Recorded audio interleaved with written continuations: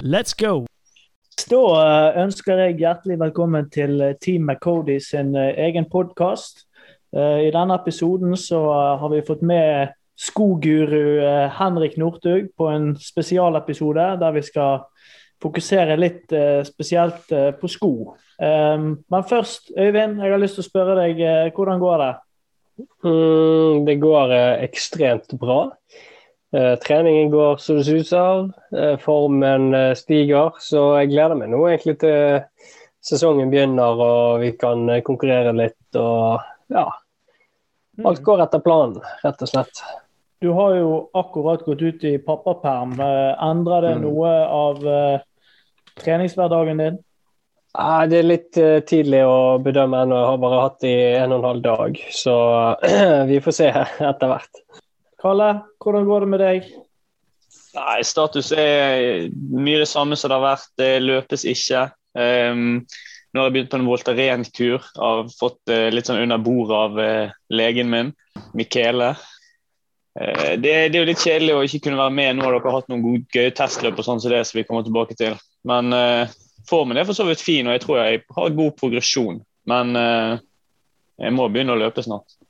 For de som ikke er klar over det, så hadde vi testløp i halvmaraton i helgen, og litt overraskende resultater der. Faktisk så var det jeg som stakk av med seieren på 17.44. Øyvind på 17.56 var bare 12 sekunder bak. Og så hadde vi en annen gjest som er med i dagens podcast, Martin Kvalø på 1.20.59. Er du fornøyd med løpet ditt i helgen, Martin? Nei, jeg var egentlig ganske skuffet over meg selv og det som jeg klarte å få ut på lørdag. Men man får jo bare kjenne at det er det nivået man er på per nå. Jeg synes det fløyt veldig bra i starten, men når farta skal skrues opp, så detter sammen og kollapser totalt. Og da har jeg ikke sjanse til å stille opp, dessverre. Det blir jo naturlig å spørre om det er skoene det er noe galt, siden det er det som er tema i denne podcasten. Jeg begynner å lure selv, for at den skoen fungerer jo veldig bra i 3.47-fart, og jeg ser jo at den går jo egentlig ikke noe fortere. Jeg ser jo dere sprang jo i den Alphaflyen, og den sprang jo helt ned mot 3.20 mot slutten her, så jeg vet ikke helt om at det er den der Adios Proen som ikke går fortere, rett og slett. Men følelsen er god i skoene, er det sånn å forstå? Ja, jeg har jo sagt litt om det tidligere. Jeg synes at det føles ut mer som en sånn naturlig joggesko å ha på også da. Nå har jeg ikke prøvd Alphafly da, men jeg synes jo den Vaporfly X%, den føles mer ut som en sånn, ja, det er ikke som en vanlig joggesko da. Har du husket å ta plomberingen på skoene dine? Nei, det er kanskje det som mangler. Glemt å tatt ut hele innerstellet til skoen.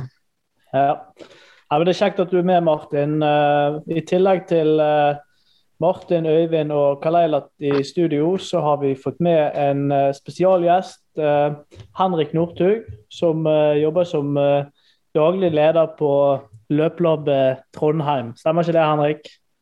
Jeg er nesten butikksjef på Løplabbet Lade i hvert fall, så jeg er nest øverst i hierarkiet, så vi er fornøyd med det. Ja. Henrik, du har en solid løpsbakgrunn og jobber nå i skobransjen. Kan du fortelle litt om deg selv, hvem du er?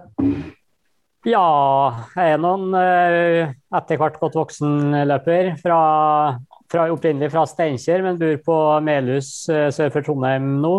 Jeg har drevet med friidrett siden 2005. Før det så var det fotball og håndball og fest på bygda på menyen. Så begynte jeg å studere på Levanger, og så etter hvert flyttet til Oslo og bodd noen år der, og trent med litt forskjellige miljøer der, og så har jeg nå bare ballet på seg med både jobbing på løplabbet og mer løping siden da.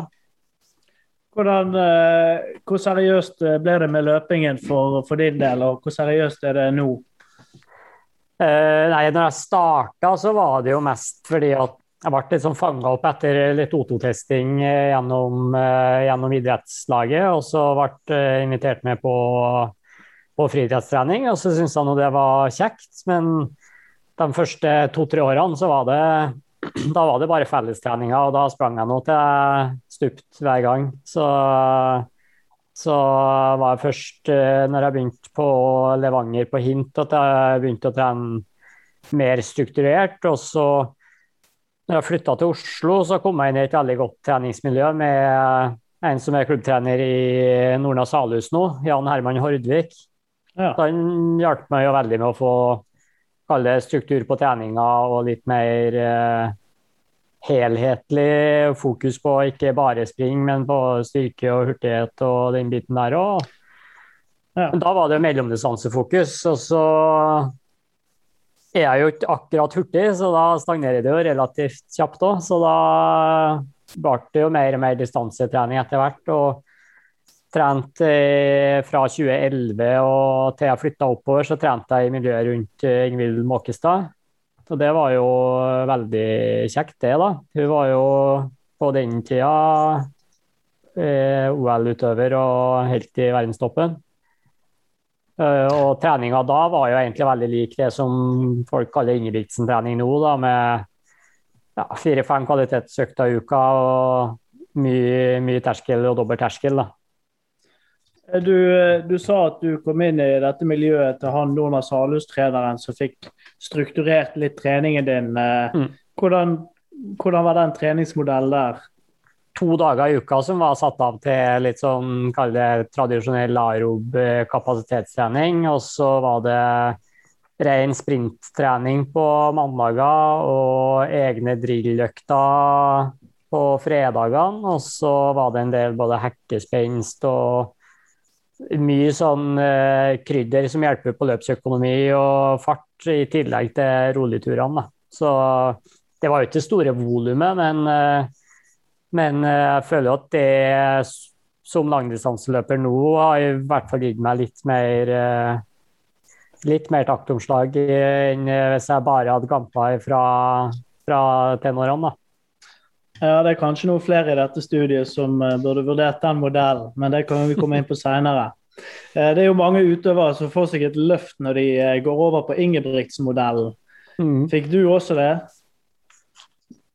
Ja, jeg perset jo på de fleste distanser. Jeg har vel både 1500 og 3000 persen min fra de årene når jeg har trent med i det systemet. Da. For min egen del så har egentlig alltid utfordringen vært litt det med restitusjon og restitusjonstid. Så over tid så ble jeg mye sånn muskulært sliten og hadde litt sånn tunge perioder også. Så det er nok lettere å få maks ut av det systemet hvis man er en heltidsutøver, i hvert fall for en type som meg. Da. Sånn kjapt, hvordan ser en treningsuke ut for deg nå da?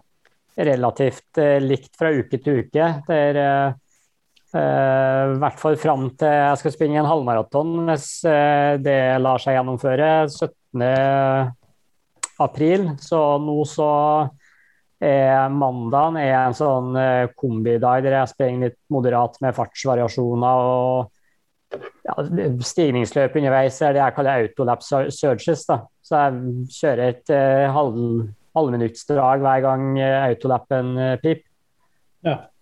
Og så litt sånne type variasjoner med mye stigningsløp og litt mer fart på mandagene, men med lange pauser, så det er jo ikke noe anaerobt, men det er innslag med fart. Da. Og tirsdagene er bare en rolig dag med litt sånn øktforberedende stigningsløp og litt lett styrke etter løpinga. Og så onsdagen er liksom terskeldagen, så da er det noen diverse varianter av 1000 meter og 2000 meter. Terskeløkta med volum på 10-12 kilometer. Og så torsdag restitusjon, fredagen er egentlig som tirsdagen, og så lørdagen har vi kjørt egentlig ganske god kontinuitet med annenhver uke progressiv langtur eller sånn av-på-varianter av kenyansk fartslek. Og søndagen er kanskje den dagen jeg helst skulle ha sprunget en rolig 2-milstur, men jeg har stort sett ikke bein til det, så det blir en times tid rolig bare for å få beina klart til en ny uke igjen. Da. Ja. Så sånn så jeg tolker deg, så er det ikke sånn enorm mengde i det du gjør, men du har en 2-3 kvalitetsøkter da. Ja, så jeg ligger relativt jevnt sånn mellom 90 og 100 kilometer hver uke, og så føler jeg jo i fjor så kjørte jeg økta tirsdag, torsdag, lørdag, men da var ofte den torsdagsøkta ble dårlig, for jeg var ikke klar for ny økt ennå. Så nå så har jeg mye bedre bein når jeg går inn i kvalitetsøktene. Sånn at selv om det bare er terskeløkt, så føler jeg å få gjennomført med mye bedre kvalitet når jeg er mer uthvilt. Ja.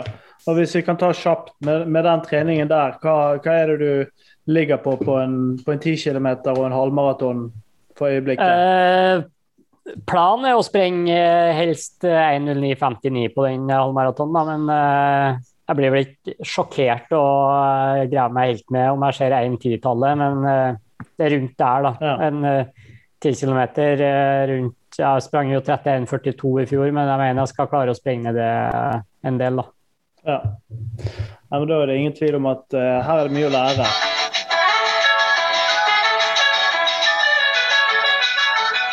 Nå skal vi snakke litt om sko. Kan du fortelle litt om jobben din og hvor lenge du har jobbet med sko? Jeg startet jo på Løpelabbet i 2009, så jeg har jo holdt på noen år. Begynte jo bare som sånn ved siden av studiene mens jeg begynte i Oslo, og så ble det nå egentlig bare mer og mer både butikkjobbing, og så har jeg jobbet en del med markedsavdelinger, det å skrive skotekster og litt sånn fagstoff rundt sko i tillegg for Løpelabbet da. Så sånn som det ser ut nå, så er jeg jo som butikksjef, så er det jo veldig mye butikkjobbing og jobbe direkte med kunder på salg av sko, og det synes jeg jo er veldig, veldig givende. Så er det nå den innkjøpsbiten i tillegg med å holde seg oppdatert på hvilke modeller som kommer, og finne ut hvor mye man skal ha hver enkelt modell og sånn, som er litt sånn krydder i hverdagen imellom slagene. En sånn observasjon som jeg har gjort er at det kanskje er en slags løpebølge i Norge nå, og at nordmenn er kjøpesterke, og at det er gode tider for de som selger løpesko. Er det riktig oppfattet?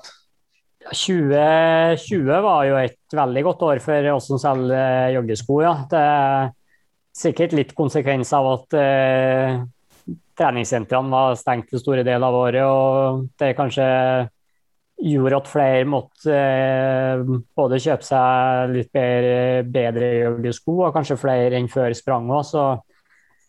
Så det skal vel ikke kalle oss koronaprofitører, men det har vært et godt år for oss som selger joggesko.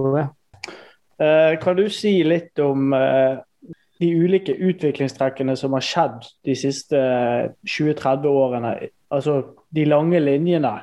Kan du si litt om det? Ja, så hvis vi spør det tilbake til sånn 90-tallet da, så var jo en joggesko mellomsålemateriale er jo noe som heter EVA, som er på en måte det hvite du så i joggeskoen. Og så det er jo en viss støtdemping i det materialet, men relativt fast. Så det de fleste leverandørene gjorde, var jo å putte typ sånn geléputer eller silikonblandinger under hælen og forfoten for å få en ekstra demping, rett og slett da.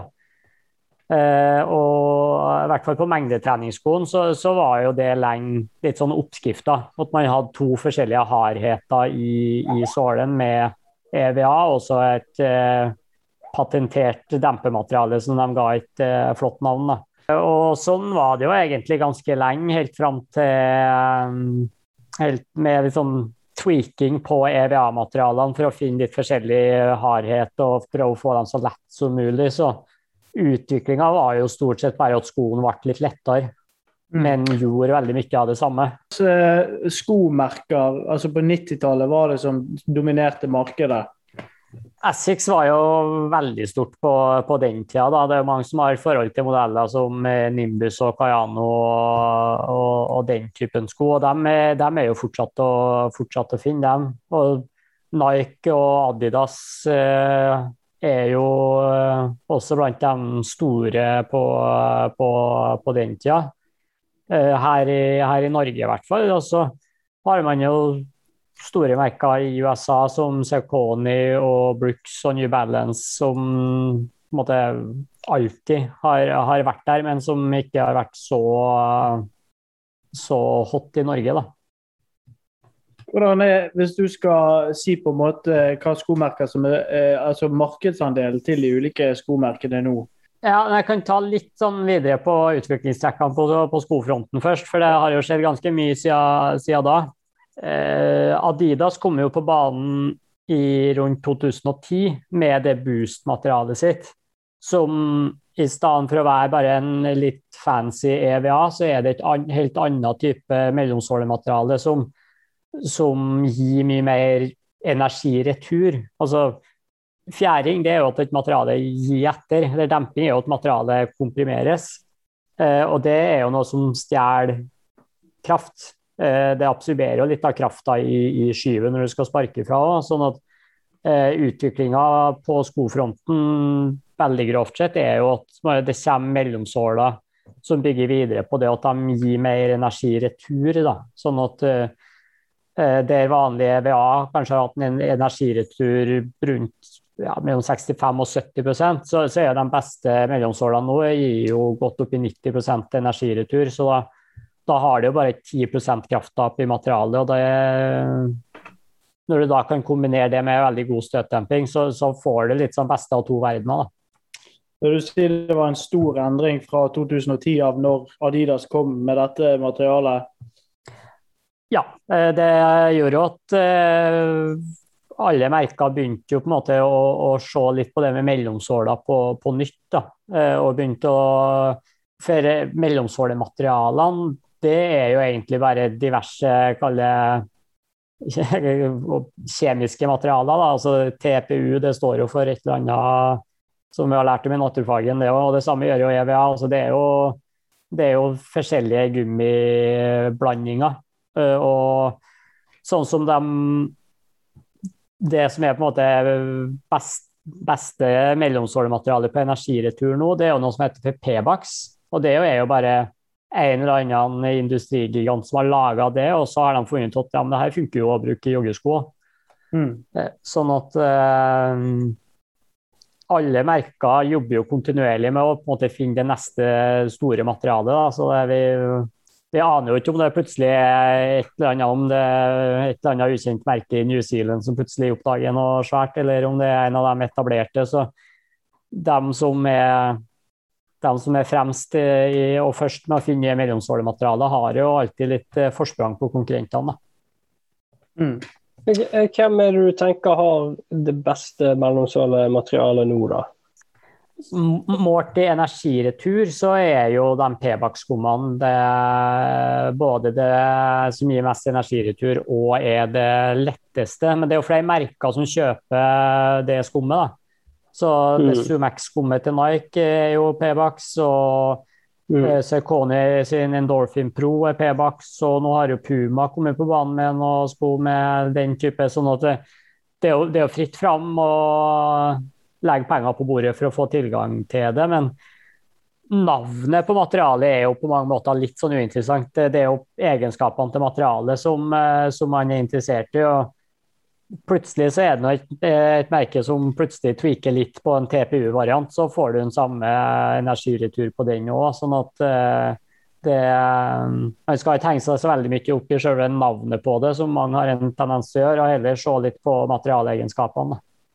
Men du sa at man nå var man oppe i over 90% i energiretur? Nei, det var jo Pebax er nesten opp på 90, men det som finnes altså dere har jo Alphafly, og der har du jo de der poddene i forfoten, og de er jo målt til en energiretur på over 90. Baksida er jo at de er tunge, sammenlignet med skummet alene, sånn at det er jo alltid forholdet mellom energiretur og vekt som er viktig å se på, da. For det hjelper jo ikke at noe har 100% energiretur hvis det veier 30 kilo. Og så tenkte jeg vi skulle snakke litt om Hoka. Eller Håka, Åne, jeg vet ikke helt hvordan det uttales. Men det var jo et skomerke som kom inn for kanskje rundt 10 år siden, eller kan du fortelle litt om hvordan de har etablert seg? Ja, Hoka jo et litt kult merke som har vært litt sånn paradigmeskifte da.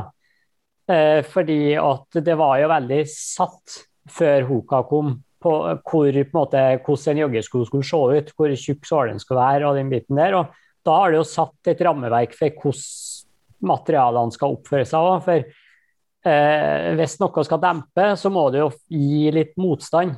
For hvis du har et for mykt materiale i forhold til vekta som treffer det, så tråkker du bare rett igjennom det. Det blir jo som å kjøre bilen for fort over en fartsdump. Så en for myk mellomsåle vil ikke gi noe fjæring. Så hvis du har, så det Hoka gjorde var jo at de laget en veldig myk mellomsåle, og så laget de den veldig voluminøs, da, altså tjukkere, sånn at du hadde rett og slett mer materiale å komprimere på. Og da får du jo plutselig en helt annen løpsopplevelse. Jeg husker den første Hoka-skoen som kom, vi var jo veldig tidlig ut på å ta det inn, og det var jo ingen som ville ha det. Folk syntes det så helt forferdelig ut, og det var rart å springe på, og folk var skeptiske da, men jeg kan bare ta det litt tilbake. Var det sånn at når dere fikk de inn, hadde dere hørt om Hoka fra utlandet da, at det spredde seg der? Det var jo mens jeg var veldig fersk på løpelabbet, så jeg satt ut på innkjøpene da, men for oss som var på gulvet da, så kom det veldig sånn som lyn fra klar himmel da, og så var jeg litt sånn, hva er det her for noe? Og da var det jo den originale Bondi var jo liksom den vi hadde kjøpt inn en del av. Det som det Hoka har lyktes med, at de har klart å lage en sko som har veldig mye komfort på veldig lav vekt. De kaller jo mellomsålen sin en marshmallow-såle, og det jo litt sånn bilde av hvor luftig den da. Sånn at selv om det mye sko, og den ser veldig kraftig ut, så har den jo relativt lav egenvekt. Og altså, en så tjukk såle vil jo være veldig rigid, den jo ikke spesielt smidig, og du får ikke den der veldige bakkekontakten i en sånn sko. Men derfor så må de lage den med en veldig kurva underside, sånn at du får rullet over foten, og at du får brukt foten i frasparket. For hvis en så tjukk og stiv skulle ha vært helt flat, så hadde det vært veldig vanskelig å få sparket ifra på den da. For da det avhengig av at du klarer å bøye forfoten. Og sånn som i fjor, i hvert fall på butikken som jeg sjef på, så jeg tror det ganske gjeldende for resten av i hvert fall kjeden jeg jobber i, at så var det største merket i 2021 da. Så jo litt sånn ryggmargsrefleksen til vi som jobber med sko jo litt at med en gang noe blir superpopulært, så blir vi litt skeptiske da, for det jo litt sånn at altså det så stor forskjell på føtter og steg og vekt og preferanser og sånne ting, at nesten uansett hvor sko man peker på i hylla, så passer den, eller jo optimal da, for si 3 til 4 av 10. Og hvis plutselig 9 av 10 skal ha den skoen, og de gjerne har fått den anbefalt av noen de stoler på, og det jo kjempebra i utgangspunktet det, men man må være man må i hvert fall prøve det på, og prøve å springe med det, og kjenne om det her noe som funker for min fot.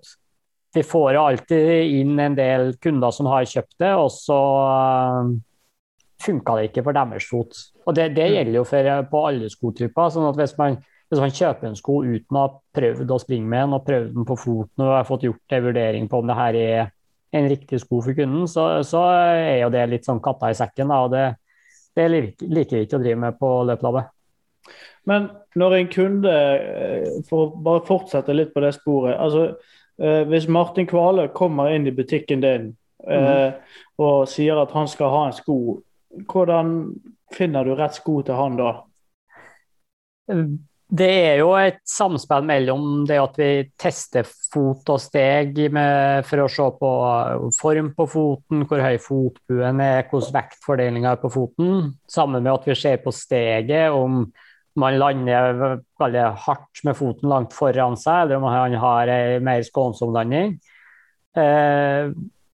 Det jo på en måte det som gir litt sånn, som sier noe om hvilken type såler og stabilitet og sånn som passer til foten objektivt sett. Men det viktigste nesten jo det subjektive. Altså, hva liker Martin å springe med? Hva får han godfølelsen med? Hva har en god passform til en? Hvis man prøver å tvinge foten sin, hvis man har litt bred fot, da, prøver å tvinge den inn i en smal sko for at naboen har anbefalt det, så vil jo overdelen mest sannsynlig ryke før skoen utløpt, for at den ikke riktig til foten. Da. Så den samtalen man har med kunden om skohistorikk og preferanser, den nesten ikke like sentral i skoutvelgelse av den. Og ikke minst tilbakemeldingene når man prøver sko også, da. En god sko skal jo kjennes naturlig ut på foten, og komfort jo et nøkkelord der, sånn at en god sko skal jo passe med en gang de får den på. Martin? Men det jo veldig mange som tar med seg sko inn i butikken, som sliter sko veldig sånn på rare måter. Det noe som på en måte hjelper dere når dere skal selge sko, eller velge ut sko til kunden? Ja, for det all belastning, det jo litt sånn at det man vant med ofte det man tåler best. Derfor sier at man har likt den skoen da, og den har fungert godt. Så sier jo både slitasjemønstre, sier jo litt om stabiliteten på skoen har vært god. Og typisk løpere som når vi ofte ser jo enten at man slitne mønstre veldig tydelig på utsida, eller at man tråkker skoen veldig skjev, sånn at hælkappa kollapser innover når skoen utløpt. Da. Og det jo ikke, så lenge den som har brukt skoen ikke har vært noe plaget med noe skader eller vondt eller noen sånne ting, så tyder det jo på at da det jo ikke noe problem å fortsette å bruke en samme type sko. Men hvis skoen blir skjevtråkket og slitt ut unødvendig fort da, på grunn av stegmønstret man har, så må man i hvert fall være klar over det hvis man går for samme sko neste gang, og at man får ikke den lengste levetiden på den.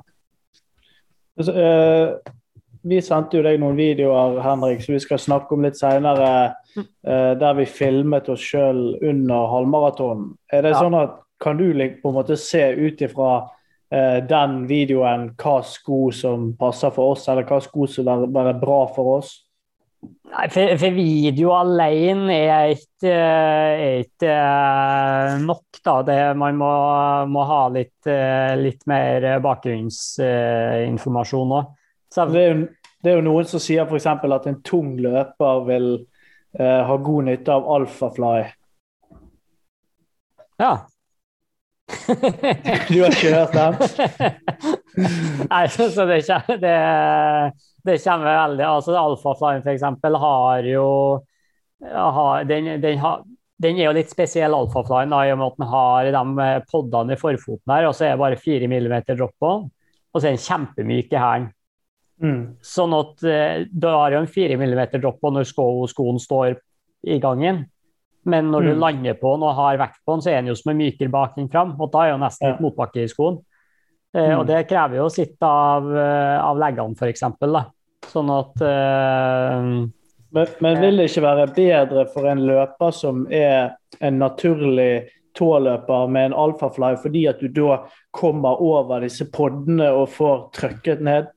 Ja, det jo litt det som hvis vi skal ta litt om Nike og de superskoene deres da, så jo da de laget Vaporfly, som var på en måte den første grensesprengende skoen, så brukte de jo data fra ganske mange løpere til å på en måte komme frem til okay, hva liksom den ultimate skoen.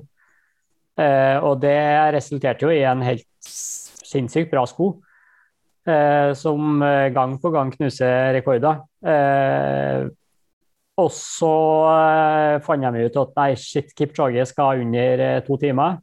Så i stedet for å se på, si, 100 løpere, så puttet jeg en Kipchoge på mølla og sa at ok, hva får han mest ut av? Og da jo premisset litt annet. Da er det ikke en sko som kanskje passer alle, men dem den passer til, og dem som har et steg som passer til, så passer den veldig, veldig bra. Nå snakker du om Next Percent i forhold til Kipchoge. Ja, eller ja, Alphafly. Det blir jeg litt forvirret av, for jeg kaller jo gjerne Vaporfly for Next Percent. Men både Alphafly og Vaporfly har jo den Next Percent-benevnelsen på slutten. Og tempo. Og tempo, ja. Så det du sier at Alphafly-skoen ble laget spesifikt for Eliud Kipchoge når han skulle under 2 timer? Ja. Men forstår jeg deg riktig da, Henrik, at du ikke nødvendigvis anbefaler den skoen til, hvis du tar en litt sånn ivrig mosjonist på 80 kilo da, så gjør mye av mengdetreningen med staver i hendene. Hvilken sko vil passe best til han, kanskje? Sa du staver i hendene? Ja, men hvis man gjør mye av treningen på ski, sant? Ja, ok, ja, sånn, ja. Ikke at du løper halvmaraton med staver. Men... ja.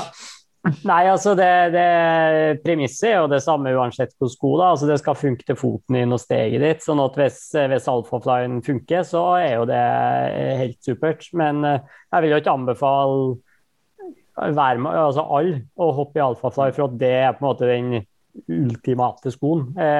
For enkelte løpere så kanskje en karbonsko fra et annet merke bedre. For nå, når Vaporfly kom, så var jo de litt alene om å ha en sånn type sko. Så når man snakker om det 4% forbedringer, og at den så mye bedre, så jo det sammenlignet med konkurransesko anno 2015. Sånn at nå har jo de, i hvert fall de fleste etablerte merkene kommet med ganske gode alternativer som for enkelte løpertyper helt sikkert bedre for dem. Men så jo det evige spørsmålet, sant? Hvis vi ser på den lange rekken med løpesko egentlig helt fra begynnelsen av 90-tallet, som du sier, så det jo sånn at tidene har jo stått rimelig stille. Og så det skjedd et kvantesprang egentlig nå i løpet av 3, 4, 5 år.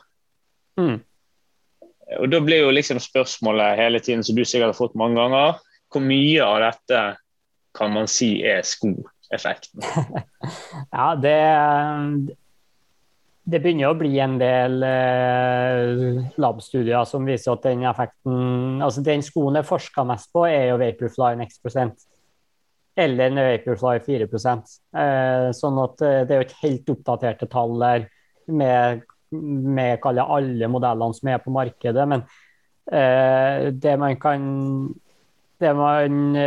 ser jo at det stor forskjell på individnivå, på hvor stor den løpsøkonomibesparelsen og det kan jo handle om både hvor tung for eksempel løper ned, eller en av tingene de har sett jo at løpere med kortere kontakt i bakken kanskje får mer ut av, det i hvert fall et av funnene på 4%-studien, at det virket som at de med kortere kontakt i bakken fikk mer ut av den skoen. Men det som det jo nesten ikke mulig å oppdrive såkalte non-responders. Man har noen som nede på sånn 1,5–2%, men det jo fortsatt forbedring da.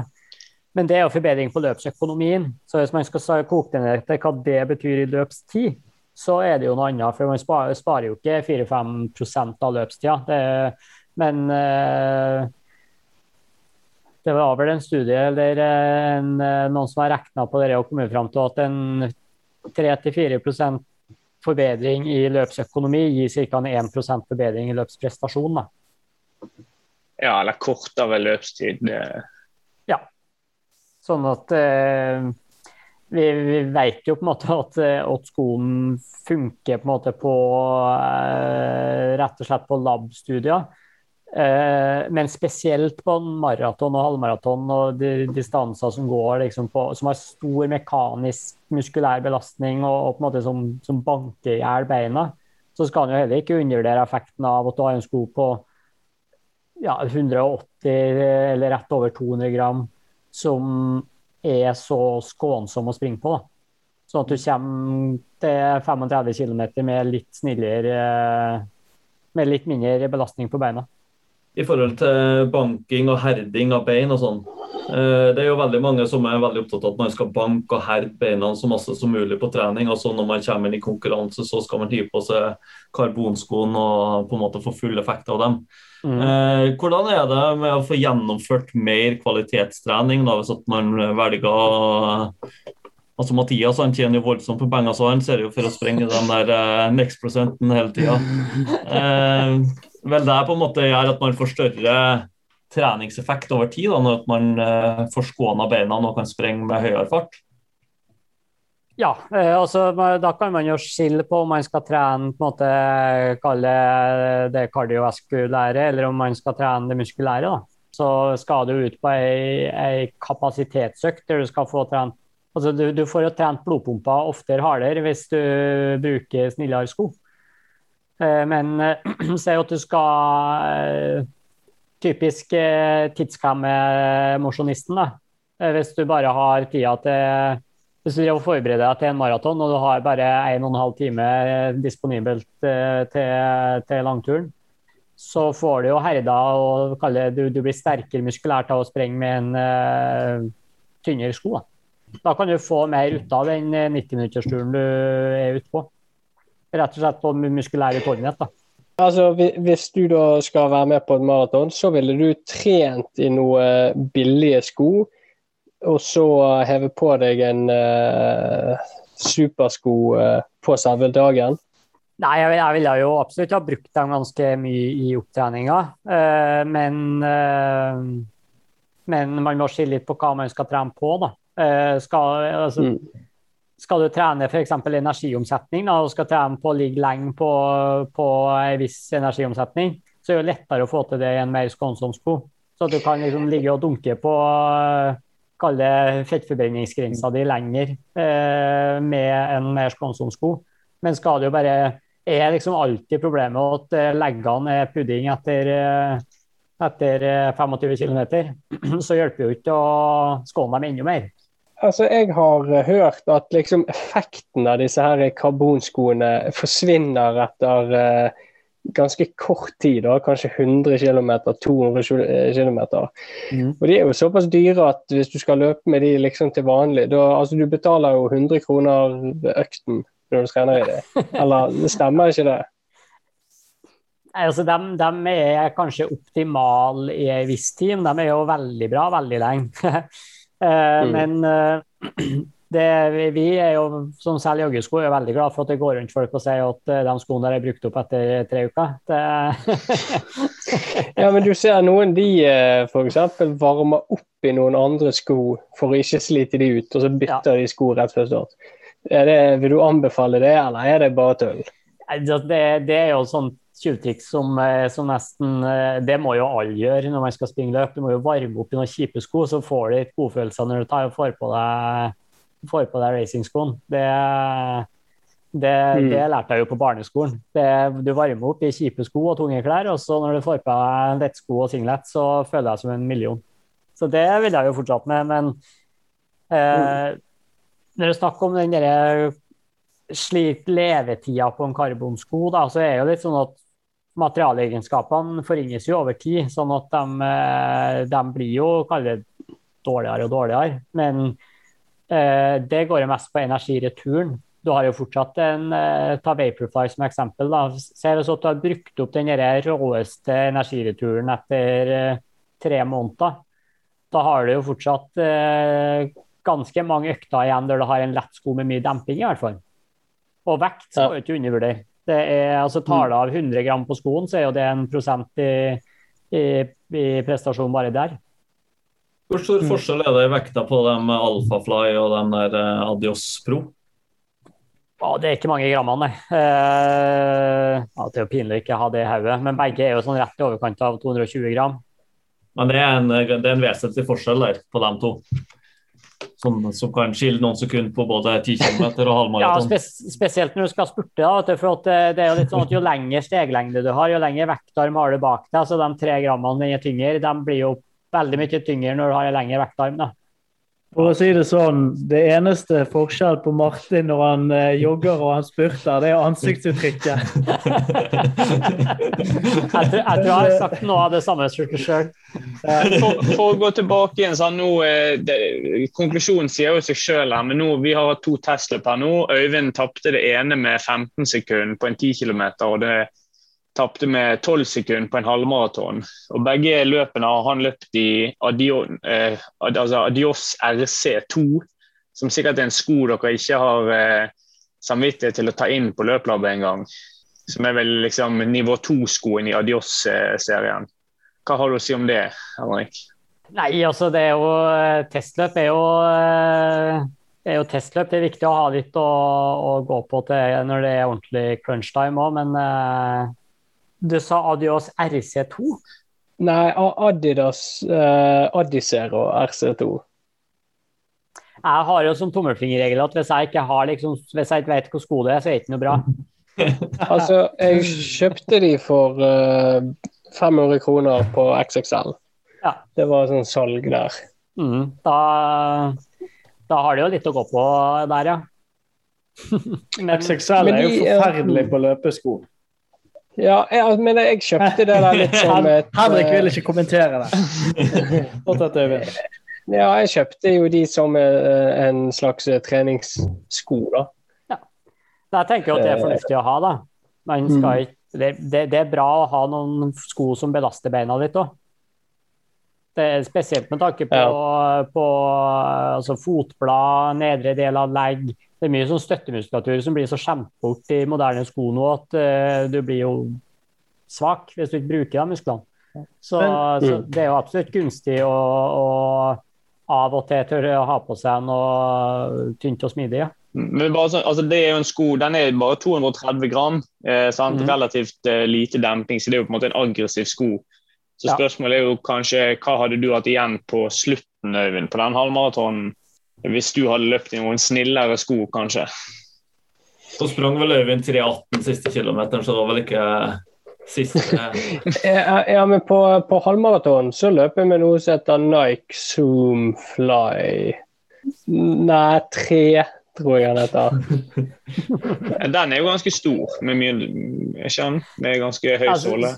Zoomfly 3 er jo på en måte et treningsversjon av en Vaporfly, for de har jo de fleste nå lager jo på en måte en sånn super racing-sko, og så de sier at den her må du passe på som det er din første føtte, og så sender de ut en sko som er litt rimeligere, litt mer holdbar, og så sier at det her er den du skal trene i, og så skal du bruke den andre når du blir tatt tida på. Så Zoomfly er jo litt der da, at den er jo laget for å bruke som en treningssko for å være vant med en type Vaporfly-lest da. Men det er jo mye tyngre sko, sånn at, og du har ikke det samme mellomsålematerialet, så du har mindre energiretur, og så den er vel 250 gram, så det er jo den er ikke spesielt lett. Nei. Men Henrik, jeg hørte at Sondre Nordstad Moen uttalte at han skal jo bort fra Nike nå, og han uttalte at han på en måte har tilegnet seg et Nike-steg. Ligger det noe i det? Er det et Nike-steg? Altså det er jo det du er vant med, du er komfortabel med, da. Sånn at det som en sponset utøver, så blir det jo veldig merkene er jo litt sånn trofaste materialene sine og egenskapene i sko, sånn at du blir jo veldig vant med en type respons, en type stabilitet og den biten der, sånn at når han plutselig nå får han jo kun lov til å springe med Nike-sko hvis han springer på mølla med lyset av, så da tror du han tar det vil jo være en risiko? overgangsfase. Nei, altså Sondre vet hva han driver med, han har jobbet på løplabbet i mange år, så Så det der klarer han helt fint, ja. Men det er jo klart en annen feeling, spesielt i konkurranseskolen, som han må venne seg på, da. Ja. Altså, disse her superskoene som har kommet nå, sant? Det er jo til gateløp, hovedsakelig. Og så har kommet noen andre til baneløp. Men hvis det er et løp som går mer sånn på grusvei, eller i en sånn slags sti, på en måte, hvor mye terreng må det bli før du på en måte ikke hadde brukt, la oss si, Vaporfly, da, og heller hadde gått for en orienteringssko? Ja, det jeg bruker å si til kunder, da, altså jeg springer jo aldri på sånt underlag selv. Jeg har jo vært over vidden et par ganger, og det er jo det verste jeg vet. Men jeg bruker å si at hvis du kan forhøre med en sykkel, så kan du forhøre med en vanlig sko. Så hvis det er, på en måte, hvis det er så ulendt at du ikke vil ha tatt med sykkelen ditt, så ta ikke med veiskoen din dit, eller. Ja. Jeg tror du skal gi opp Jeg sier ganske mye sånn lure ting, ikke? Men Henrik, nå er det, vi er kommet til slutten av mars her, sant? Det er OL i sommer, og reglene er vel litt sånn at de skoene de skal bruke i OL, de må vel være på markedet mer eller mindre nå. Ja. Tror du vi har mye utvikling igjen på skofronten nå, eller er det liksom, nå har vi kommet oss under 2 timer, så nå blir det litt sånn at når alle merkene har fått sin supersko, så stopper våpenkappløpet litt? Ja, men skal du være forsiktig å si at det ikke kan komme noe nytt, men nå har det blitt satt en del mekaniske begrensninger på hvordan sko kan se ut for å være innenfor regelverket, som med kaller nåtidens materialer gjør det vanskelig å ha så veldig mye å gå på andre ting enn å fintune på vekt og kurving på plata og sånne ting, så jeg tror ikke det skjer noe. Vi får ikke noen reprise fra Rio der Nike plutselig har kommet opp med noe nytt og sender ut 3 gutter i front med det. Jeg føler meg ganske trygg på at vi vet hva som er på beina på, eller vi vet allerede nå hvor sko som kommer til å bli brukt på maraton i OL. Det er jo, Essex har jo noen prototypesko ut som ikke er på markedet ennå, men det slippes jo ganske snart. Den Sondre sprang med i helga, det var jo kanskje ikke sånn superreklame det da, men den slippes jo nå i slutten av mars. Men det skal sies at han som vant løpet sprang med samme skoen, så selv om Sondre var et godt stykke bak pers, så var jo andre i det feltet som sprang fort da, så.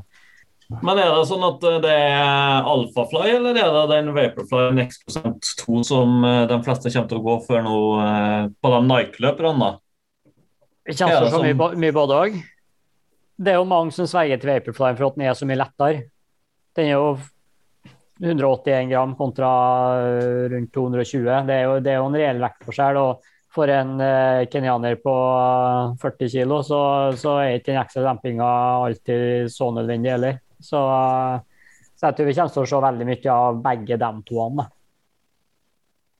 Men nå er det jo heldigvis sånn at det er jo ikke sånn at hvis du er sponset av et annet merke, så stiller du 2 minutter bak på startstreken. Så vi kommer til å se mye mer mangfold.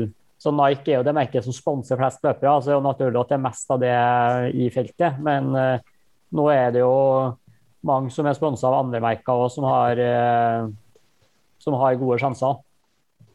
Jeg spør deg hva som er din favoritt av Next% og Alphafly. Hva du mener er den beste skoen?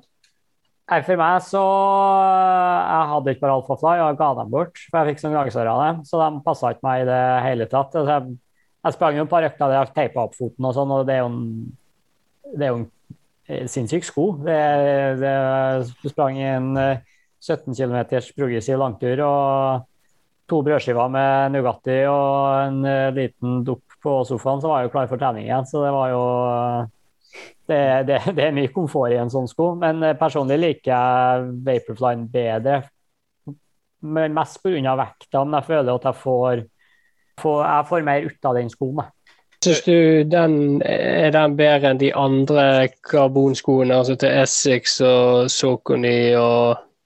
Nå har jeg ikke prøvd alt som er på markedet, men den halvmaraton som er i april nå, den skal jeg sprenge med New Balance RC Elite. Den Det er jo en karbonsko som har blitt lansert i USA, og som lanseres i Norge ganske straks nå. Og den i størrelsen min så er den 191 gram, mens Vaporfly i størrelsen min veier 175, så det er relativt. Altså den er lettere enn veldig mange av konkurrentene, men den ligner veldig på en Vaporfly 4% i feeling. Den er kjempesoft, veldig bouncy og skånsom til beina. Så den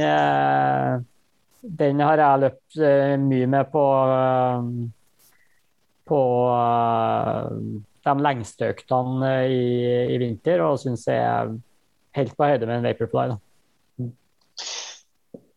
Ja, og så er det jo klart at hvis du er i kontakt med enten det er Nike eller hvem det nå er, altså hvis de er på jakt etter nye utøvere i stallen, nå hvis Sondre forsvinner og sånt, så er det klart at da er det bare å tipse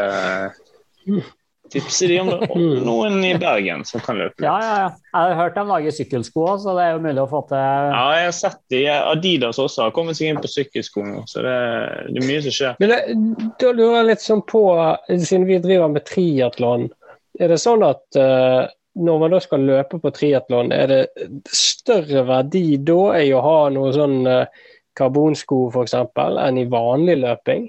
At liksom, det blir enda mer fart i steget? Jeg har jo utrolig lite erfaring med triathlon, da, og jeg sykler jo bare når jeg er skadet, og jeg svømmer bare når jeg bader, så det skal ikke komme så... Jeg skal ikke være veldig bastant der, men jeg tenker jo at på alt som er på harde underlag der du blir tatt tida på, så vil du bruke de raskeste skoene, og i hvert fall hvis jeg snakker om distanser på 10 kilometer oppover, der den mekaniske belastningen er stor, så er det jo en stor fordel å bruke en moderne karbonsko. Men man skal heller ikke glemme at verdensrekorden på 10 kilometer gateløp er jo satt i en padde, altså en syltynn Adidas-sko. Sånn at det går fint an å sprenge fort i andre sko, og du må bare tåle at det er mer belastning. Da. Så vidt jeg vet, så løper vel triathlon-landslaget i Vaporflies selv, og trener mye i de. Så de har nå i hvert fall likt de. Til skolissene der, da, er ikke det litt sånn greie på triathlon, at de må være raske og knytte og sånn? Sett opp på sånn borrelås, eller hvordan gjør dere det? Jeg tror de gjør det. Eller om de har foreldrene i skiftesonen som kan knyte for dem, jeg vet ikke helt. De har nok noen triks. Men en ting som jeg bet meg merke i, Henrik, vi hadde en liten diskusjon her forrige helg, som sikkert mange andre familier har sikkert diskutert ofte. Men du sa at 100 gram, hva er det du sa, 100 gram i skoen, det er 1% løpsytelse. Vi hadde en liten debatt her da, etter denne halvmaratonen, der jeg mener at Mathias har en stor fordel, for han har desidert minst føtter i familien. Så han vil jo få både lettere føtter og lettere sko, som gjør jo at det går jo nesten fremover av seg selv. Ja, altså vi var jo frem med papir og tegnet sånn omriss av føttene, og så jeg vurderte litt sånn Archimedes bad, for eksempel å senke føttene ned i en balje for å måle på en måte hvor mye vann som ble fortrengt. Men hvis jeg har regnet ut at mine føtter er 200 gram tyngre enn Mathias sine, for eksempel. Ja, det er jo det som er at vekt, jo lenger ut på vektarmen du har den, jo tyngre er den jo. Det har jo mer å si med 200 gram ut på føtterne enn 200 gram rundt magen, men når det kommer til lengda på foten, da, så er jo det en interessant sak i seg selv, at litt av effekten av den rockerformen, eller det vippepunktet som man kjenner i sko som er stiv, er jo at kontaktpunktet med bakken kommer nærmere ankeleddet, sånn at du har kortere vektarm, og da skåner du jo leggene for litt jobbing. Men en lengre vektarm er jo et større kraftpotensiale. Så hvis du har en lang fot og en sterk legg, så er jo det en kjemperessurs. Det blir jo litt som hvis du skal skifte dekk på bilen snart. Hvis du sliter med å få opp mutteren, så tar det jo bare et rør og trer på, så du får lengre vektarm på hjulkrysset. så går jo plutselig den skuen opp litt som bare det. Så hvis du har størrelse 50 i sko og er grisesterk i tåhev, så begynner vi å snakke. Der har du jo meg da, men jeg har ikke helt klart å utnytte det i langdistanse ennå. Det er kanskje derfor akillesen er litt kødden? Den er litt sårbar, og plantaren for så vidt. Ja, men det kan jo være en forklaring på hvorfor du spurter bra både på sykkel og løping egentlig, da, sånn som jeg forstår det. Ja, nei, men da myth confirmed, sier vi jo der, rett og slett. Men det er ikke fordel i svømming å ha større føtter? Jo, men i svømming så er vi så langt unna optimal teknikk at det ikke det står på. Henrik utfordret deg jo litt på, jeg føler ofte at når man går ned på løpelabbet for å kjøpe seg et par sko, så ser du utover hele veggen, og du ser på alle, Altra, Hoka, Saucony, bla bla bla. Og så blir det gjerne en Nike eller en Adidas. Ja. Så det som jeg lurte var på om du kunne kanskje kaste ut noen skomerker som du synes er litt spennende eller litt undervurdert.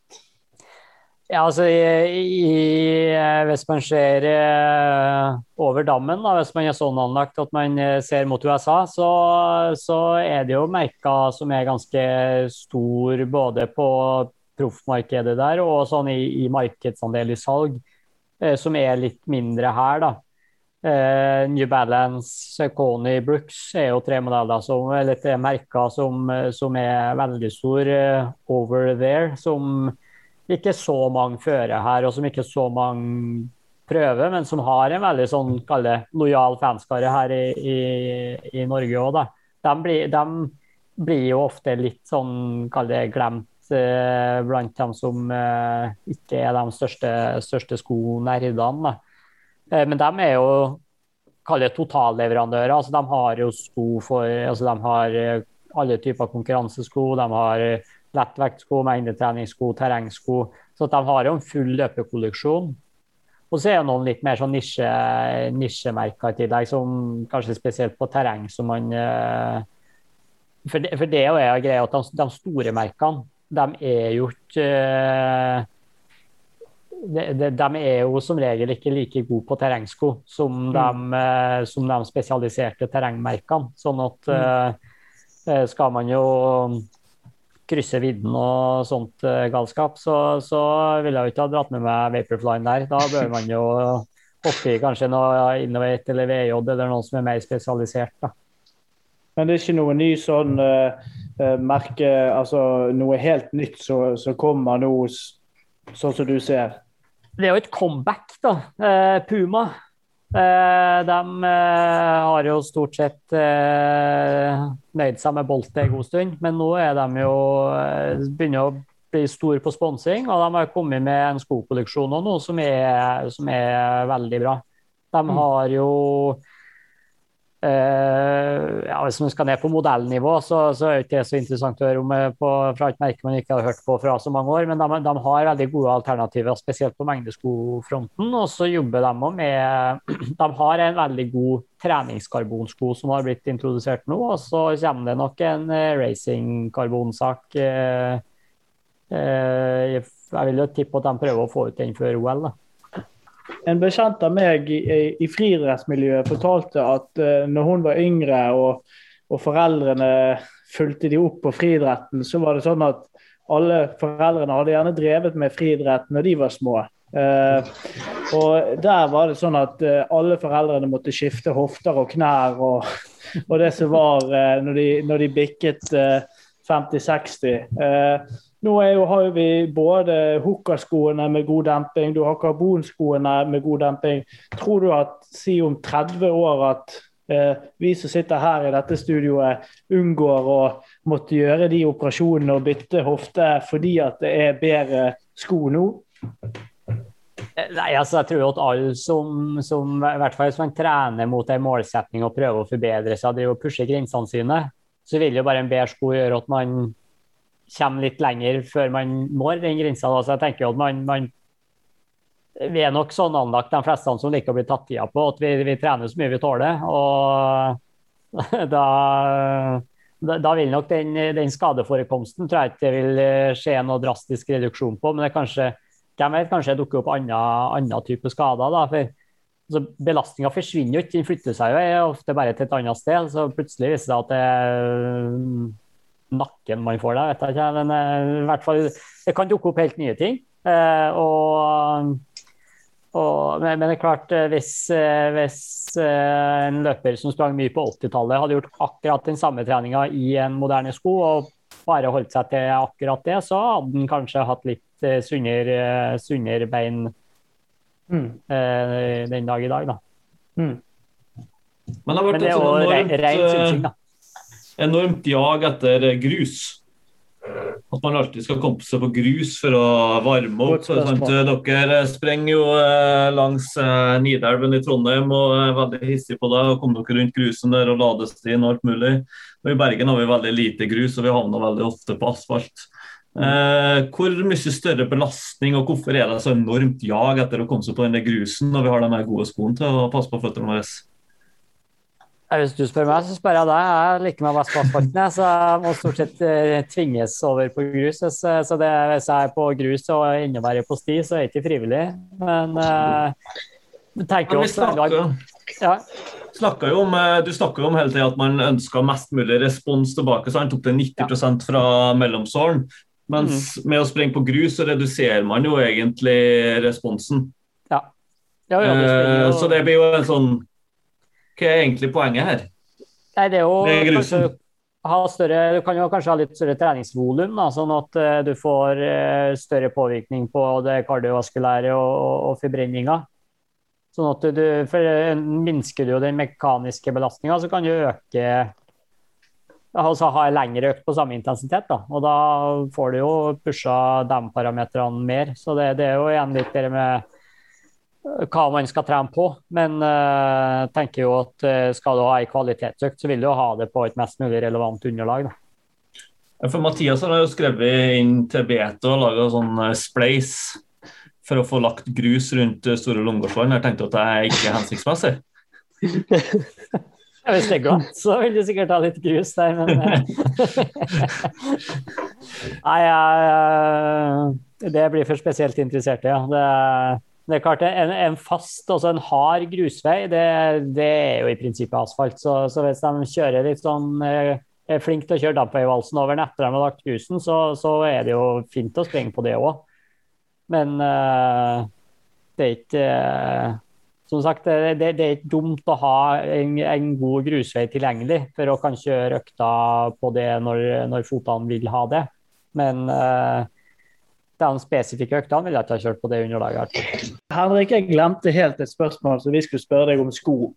Oi. Du har 15 sekunder på deg. Du får lov å kjøpe 3 par sko. Oi. Hva kjøper du? Gun to your head. Da skal jeg ha en veldig myk mengde restitusjonssko, og der tar jeg en Saucony Triumph, og så skal jeg ha og da tar jeg nok en Vaporfly, og så blir det siste en Hyperion Tempo fra Brooks. Da slipper jeg å springe i terrenget.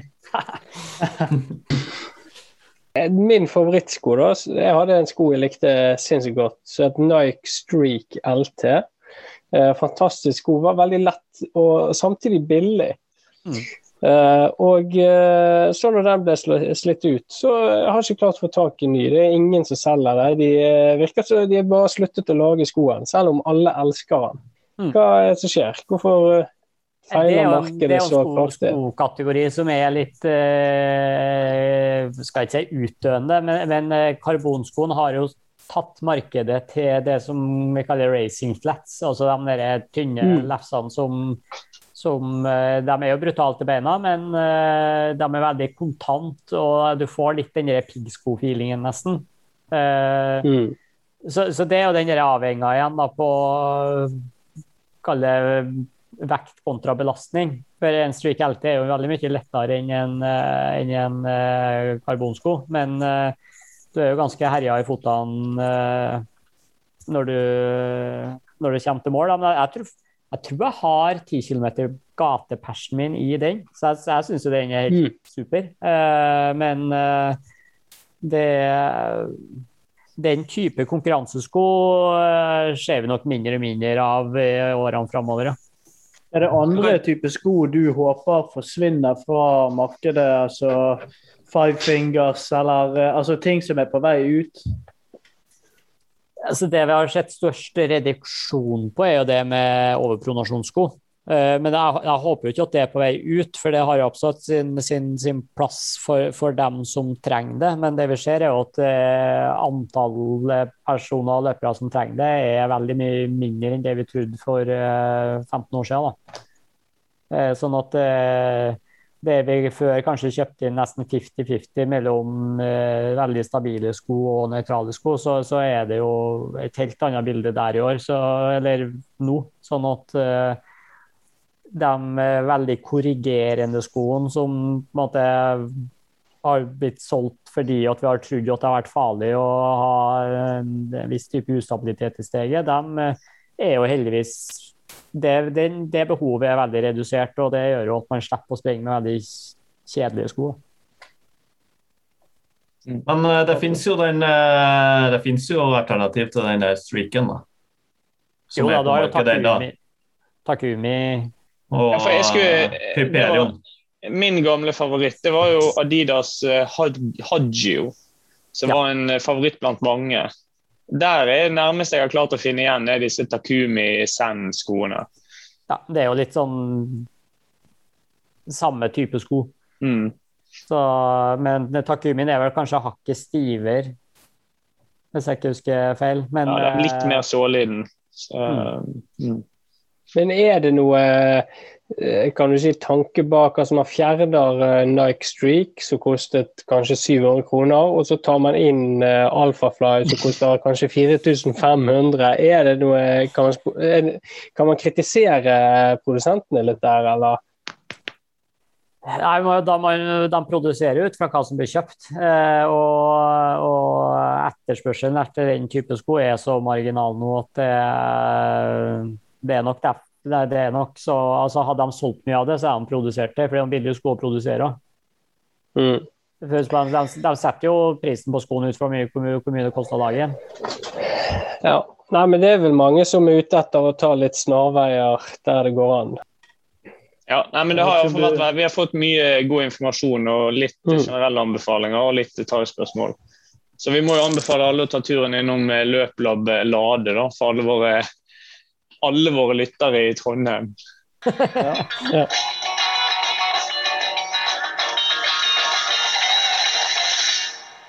Nå skal vi gå over på Team McCody sin trening. Og vi hadde jo som sagt et testløp i helgen, der vi filmet en del av løpet. Og vi har bedt Henrik om å gjøre noe, å se på videoen og gjøre noen analyser. Jeg vet ikke om du har fått sett på videoene, Henrik? Jeg har sett på noe, ja. Det jo herlig å se innsats, da. Ja. Det hørtes litt nedlatende ut. Neida. Nei, altså når jeg skal snakke om det viktig å skille mellom det som løpeteknikk og det som løpsøkonomi, for det jo veldig mange som blander sammen de to tingene der. Sånn at når man snakker om løpsøkonomi, så jo det et individuelt mål på energiforbruk på en gitt fart. Og det jo ikke sånn at hvis man forbedrer mekanikken, så forbedrer man automatisk løpsøkonomien. Sånn at hvis man skal gjøre noen sånne store endringer på løpesteget, så må jeg kreve jo det tålmodighet, og at man får på en måte nok mil i det nye steget til at man får opp løpsøkonomien igjen. Men jeg liker å se stort på det med løpteknikk. Altså det noen ting som må være på plass, og det jo at man ikke lander langt foran seg og bremser veldig tydelig. Så at alt som skjer med foten i bakken foran kroppen, da støter du jo mot og bremser. Så det å få isettet under det var ikke filmet 100% fra siden hele veien der, men jeg synes jo at det så ganske innenfor ut. Og så er det jo kanskje mest å gå på det som skjer i bakken, da. Altså det å få dratt ut hofta og strekt ut godt bak seg, og kanskje litt mekaniske begrensninger på hvor myk man er i hofta, som kan sette litt begrensninger, da. Men jeg tror du må være litt brutalt ærlig her. Altså, var det bra det du så? Var det god arbeidsøkonomi, eller var det et grisete steg du så? Nei, altså arbeidsøkonomien, den vet du jo ikke, da, for det er den der blandingen med mekanikk og arbeidsøkonomi, men jeg er så glad i å stryke folk med hårene, at det er en grunn til at Martin er så god venn med meg. Jeg skryter bare av den. Nei, det er jo litt å gå på det med stabilitet og rotasjon i overkropp og den biten der. Men der sikter du til meg, regner jeg med.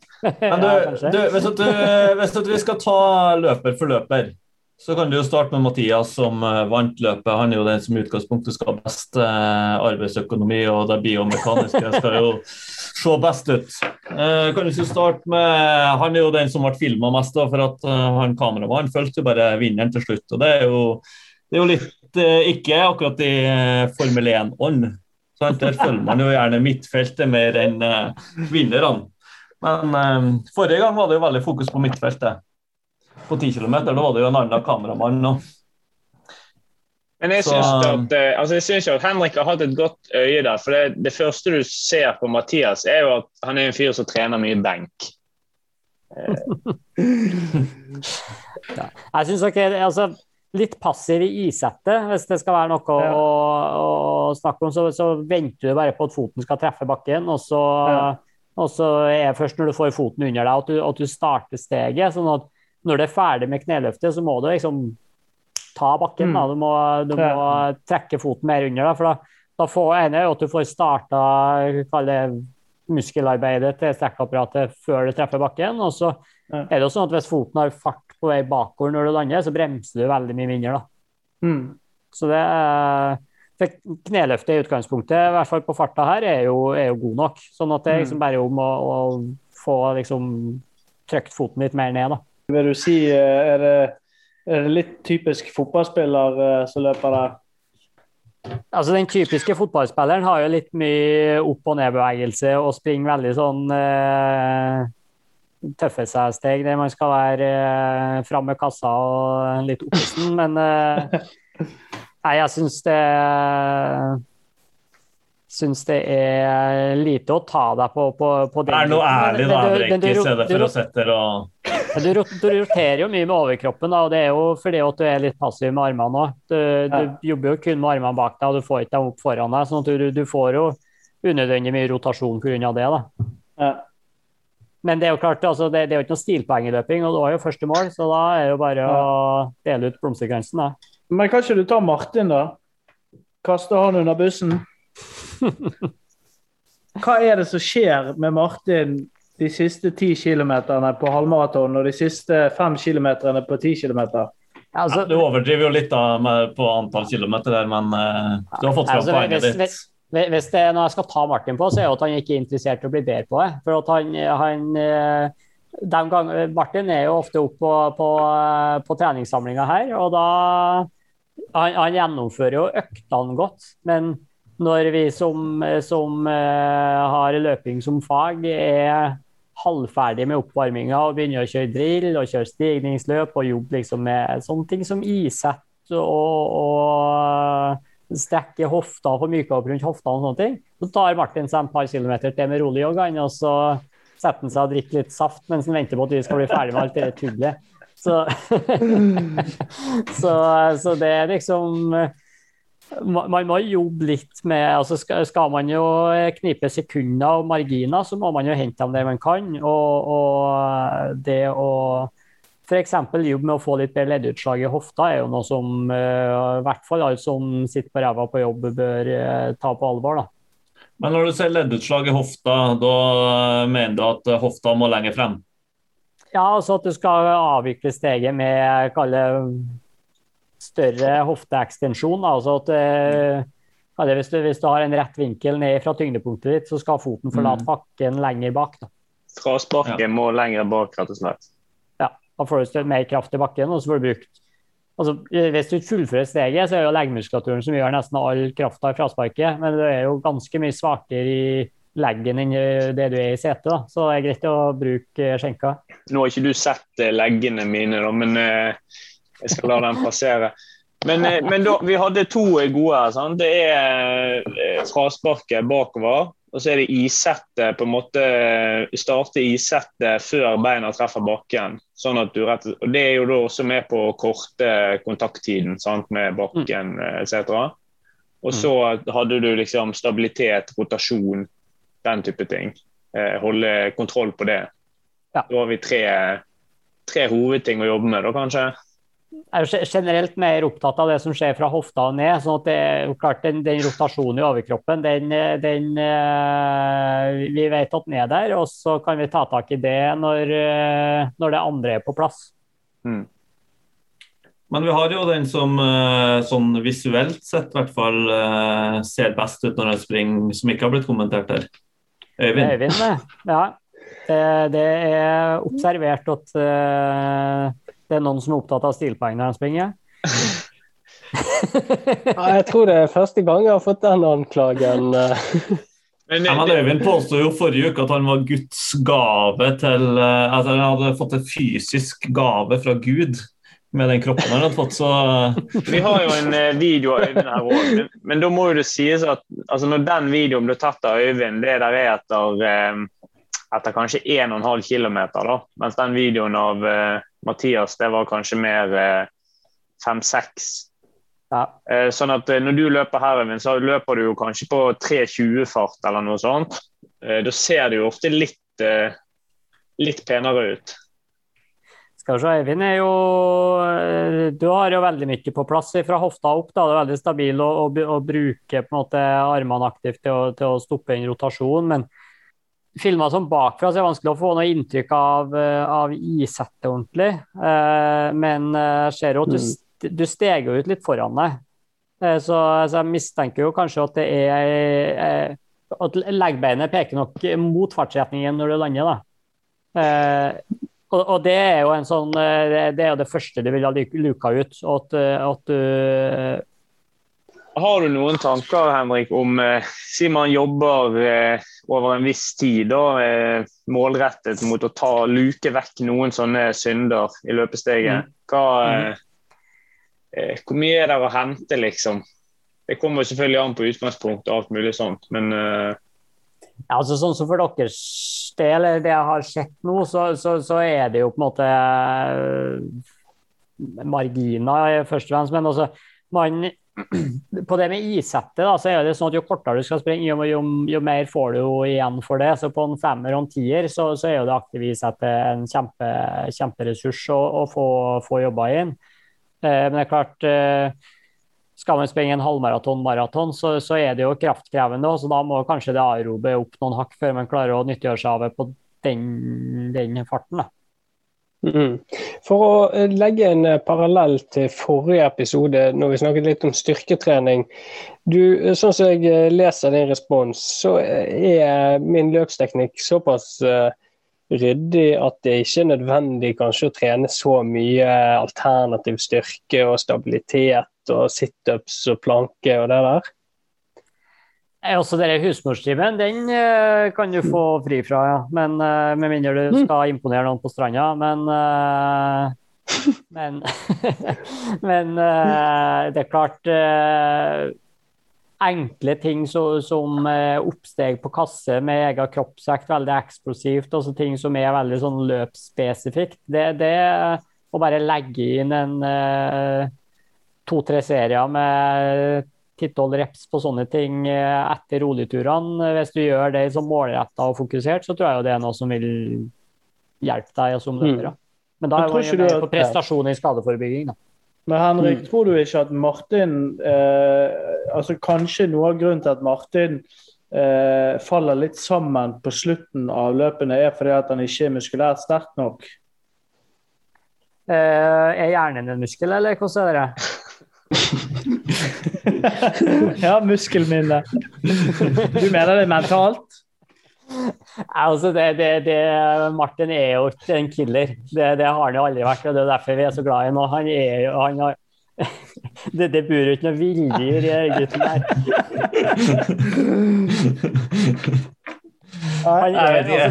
Hvis det er et dyr der, så er det jo en arbeidshest som klarer å dra jevnt og trutt. Og hadde det vært en intervallstarteløp der, så hadde jo kanskje resultatlista sett litt annerledes ut også, for at han er jo veldig god på det som er det med å grinde over tid og bare male på. Men det skjer liksom ikke nå når målstreken nærmer seg da. Altså han løper som en klokke, det skal du ha Martin, når du er god å dra. Jeg er som han Anders Ødegren. Jeg er født inn i feil tidsalder. Ja, han har fått mange hedersbetegnelser og er godt likt i kollegiet sitt da, for at han gjør jo mye jobb for konkurrentene sine, men det er jo begrenset med utbytte. Jeg synes det var litt overraskende på lørdag når vi kom i mål der, og vi skulle diskutere det der løpet i etterkant. Det husker du og Øyvind med Mathias der. Og så har han et bilde av at han har dratt så å si hele løpet. Ja. Du gjorde jo løpet alene til slutt når du ikke følte planen, men det er jo greit da. Jeg tror ikke vi skal gå inn i det vepsebolet.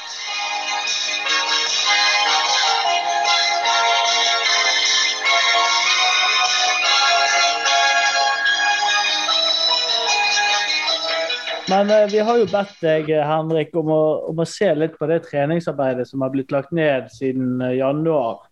Vi har jo litt ulike filosofier, som alle vet. Jeg er en typisk mengdetreningsmodell. Øyvind trener veldig mye hardt, og Kalle er bare nå på sykkel på grunn av skade. Har du fått sett litt på oppleggene vi kjører? Ja da, og så er jo hva heter han da? Gjert heter han, han sier jo mye glupt, og han blant det han sier jo at det er jo ikke noe som heter et magisk program eller en magisk økt, men det er jo gjennomføringen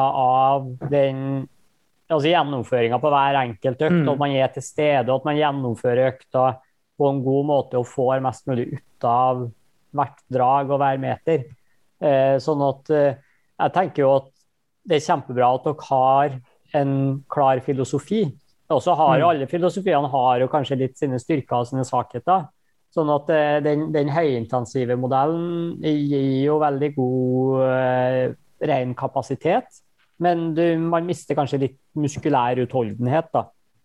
Og motsatt, hvis man trener veldig Fjærestad-aktig og aldri er oppe i tresifra puls, så blir man jo seig og sterk og utholdende, men man mangler kanskje den anaerobe bufferen som man trenger på når løpene blir veldig intensive da. Men det der må jo periodiseres, tenker jeg. Sånn at en Fjærestad-modell er jo glimrende som grunntrening.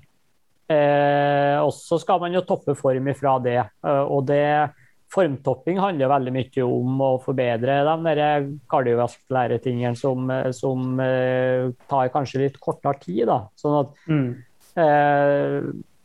mye rolig aerob trening gjør jo at når du først setter i gang med de harde øktene og intensive øktene, så får du ofte et løft da, hvis du klarer å respondere på de treningene, mens hvis man trener veldig mye, i hvert fall hvis det er veldig mye anaerob i tillegg, altså intensiv trening kan jo defineres som terskeltrening også, men hvis du med en gang man går over i sånne anaerobe landet, så er det veldig mye vanskeligere å treffe for eksempel med en formtopp hvis man har liksom ett hovedmål i løpet av året, så vil ofte formkurva være litt mer opp og ned gjennom hele året da, mens den der jevne aerobetreninga gjør at man kanskje har litt mer kontroll på formstigninga. Og det syklinga, jeg sykla jo, jeg snittet jo, i november så syklet jeg ganske mye selv. Det synes jeg da var jeg sånn 2,5 timer om dagen på rulla. Og det man kan si helt sikkert jo at man må være trent for det man skal trene på. Så for jeg som ikke kan å sykle, så blir det veldig lite stimuli på den type trening. Men for Karl Eilert som vant med å sykle mye, så får man jo gjort veldig mye god kapasitetstrening på sykkel. Men det klart, noe løper blir det jo ikke av det. Sånn at i perioder der du ikke får løpt så mye, men får trent mye kondisjon, så jo ekstra viktig å være flink med sånne ting som bevegelighet i hofteleddsbøyerne, løpsspesifikk styrke, hvis leggene tåler det, litt sånn bristspenst og ting som med å gjøre at muskulaturen vant til å jobbe med den der korte kontakttida, og at man har litt på løping så har man jo kortere tid på å trekke sammen musklene, så da jobber de fyrer jo litt raskere enn de gjør på sykkelen, der du har mer et seigt drag da. Sånn at sånn intensitetsmessig så skal jeg innrømme at jeg var ikke inn og finså på pulsgrafene og sånne ting, men treningsprinsippene jo mye det samme for å utvikle kapasitet på sykkelen som på løping. Det bare at man kan plusse på litt på minuttene på alt, for at man tåler mer på sykkelen enn på løping da. Jeg har jo vurdert å få inn en ellipse og litt sånn her, men det litt hensyn til skade og beskjed fra fysio og sånt. Men jeg må jo faktisk si at altså, du blir ikke god løpe flatt av å sykle, men motbakkeløp tidligere så har jeg faktisk perset i motbakkeløp etter perioder der jeg har syklet mer enn jeg har løpt, for eksempel. Så det jo litt avhengig av hva man skal konkurrere i. Ja, og så det jo altså aerob kapasitet trumfer jo alt, sånn at hvis du klarer å omsette i god løpsøkonomi i tillegg, så får du jo godt utbytte av den sykkeltreningen også, men litt av baksida jo at du trener på en måte som så skånsom for beina at du mest sannsynlig ikke tåler dere bankinga over tid like godt. Altså på en halvmaraton så vil du kanskje selv med veldig fancy sko være litt mer muskulært sliten på slutten enn de som har løpt hele vinteren, men det der, når du først skadefri, så jo det der absolutt trenbart det da. Du har jo løpt mye før, så det jo ikke noe, det jo lettere å komme dit man var enn å ta det neste steget, så jeg tenker jo at når du først i gang, så hever du deg fort. Ja, absolutt. Nå skal jeg bare jobbe med å få litt mindre føtter og få noen gode løpesko, så oppskriften egentlig ganske klar her. Ja. Du snakket jo litt om eksplosiv styrketrening, Henrik, og det jo ganske åpenbart i forhold til de tingene som du vektlegger med kort kontakttid i bakken og fotisett, at du synes det viktig. Hva tenker du om maksimal styrketrening med tunge vekter? Absolutt viktig det også, for det på en måte stimulerer jo på en måte til altså en sterkere muskel, og så den eksplosive biten av det jo for å klare å benytte seg av den styrken i et løpssteg da. Så man bør jo absolutt ha med begge deler. Skal man på en måte bare velge en ting, så vil jeg nok ha valgt den tunge styrketreningen, for at da får du jo at du får den skadeforebyggende biten, hvis du i hvert fall på sånn knebøy, markløft, sånne type øvelser, så det mye fordeler for å gjort en del av det.